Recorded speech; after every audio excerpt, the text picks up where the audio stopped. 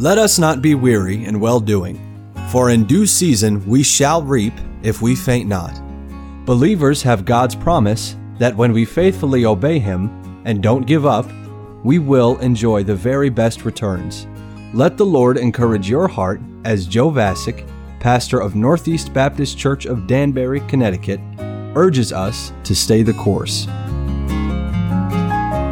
Benjamin Keach was a very influential Baptist preacher in England in the 17th century. He was born in Stokeman, England in 1640. His parents couldn't afford to send him to school, so instead, at an early age, they arranged for him to learn to become a tailor. But young Benjamin had an insatiable appetite for reading, and he loved to study the Scriptures. When he was 15, he trusted Christ as his Savior. And then he diligently searched the Bible to find any mention of infant baptism or of sprinkling. He didn't find either one, but he was persuaded from the Scriptures that every believer is to follow the Lord's example of baptism by immersion. So he was baptized, and he joined a local Baptist congregation. When he was 18, he surrendered to preach. And 10 years later, when he was 28, Benjamin Keach was ordained the pastor of the Baptist church at Horsley Down, London. The church grew so quickly after he became its pastor that they repeatedly had to build larger buildings to facilitate the crowds. Benjamin Keach became very well known as a debater for the doctrine of the Baptists, going head-to-head with prominent church leaders, like the English Protestant Richard Baxter, who was no match for Keach on the subject of baptism. On one occasion, Benjamin Keach was scheduled to discuss the subject of infant baptism with a panel of Church of England ministers in Gravesend, London. Keach and a group of his Baptist friends traveled by boat to the meeting. Also in the boat was one of the ministers who would be opposing him.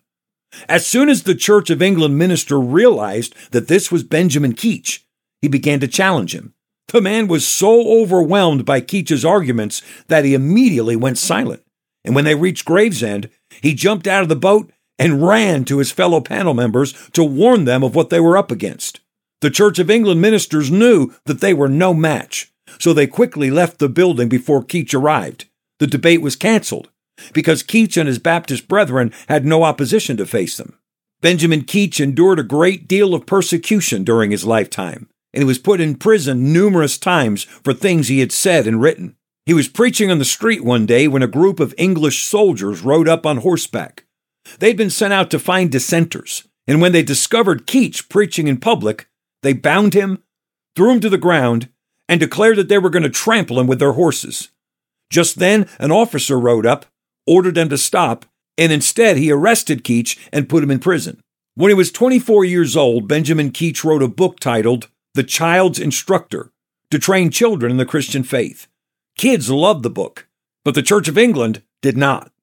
They arrested Keach and confiscated all the books.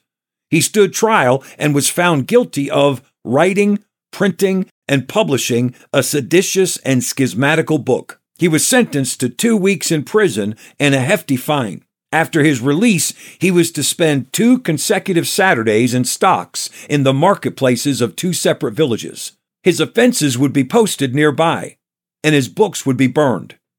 Usually when a person was put in stocks, or pilloried as they called it, the crowd would mock and throw objects at the offender. But the officials were stunned at the respectful silence shown to Keach by the people. One Episcopal minister stepped up and tried to work up the crowd against Keach. But the crowd knew what a hypocrite the minister was, and they laughed him out of the square. Benjamin Keach was known for strongly advocating the singing of hymns in church. Due to the disdain for the formalistic worship in the Church of England, combined with the fear of church music causing the Baptists to be discovered and arrested, singing was rarely a part of worship in Baptist churches at that time. But Keach believed that psalms, hymns, and spiritual songs were an important part of worship, and he played a key role in getting Baptists to sing in church again. He wrote over 300 hymns, and he published a hymn book titled Spiritual Melody. Benjamin Keach wrote a series of 118 doctrinal questions and answers to teach people the Christian faith. It was later called the 1689 Baptist Confession of Faith and was used by over 100 Baptist congregations. It has been nicknamed Keach's Catechism. These first 3 questions and answers give us a sample of Keach's Catechism. Who is the first and best of beings? God is the first and best of beings. What is the chief end of man? Man's chief end is to glorify God and to enjoy Him forever. How do we know there is a God? The light of nature and man, and the works of God, plainly declare that there is a God, but His Word and Spirit only do effectually reveal Him unto us for our salvation. Each of the answers is supported by several scripture references. Benjamin Keach pastored his church in Horsley Down, London, for 36 years. That church would later become the Park Street Baptist Church, and then the Metropolitan Tabernacle, pastored by Charles Spurgeon. Benjamin Keach's son, Elias Keach, came to America and established the Pennapack Baptist Church, the oldest Baptist church in Pennsylvania. Benjamin Keach died in 1704 at 64 years of age. Christian, God will use your perseverance and sufferings for Christ for His glory. Stay the course.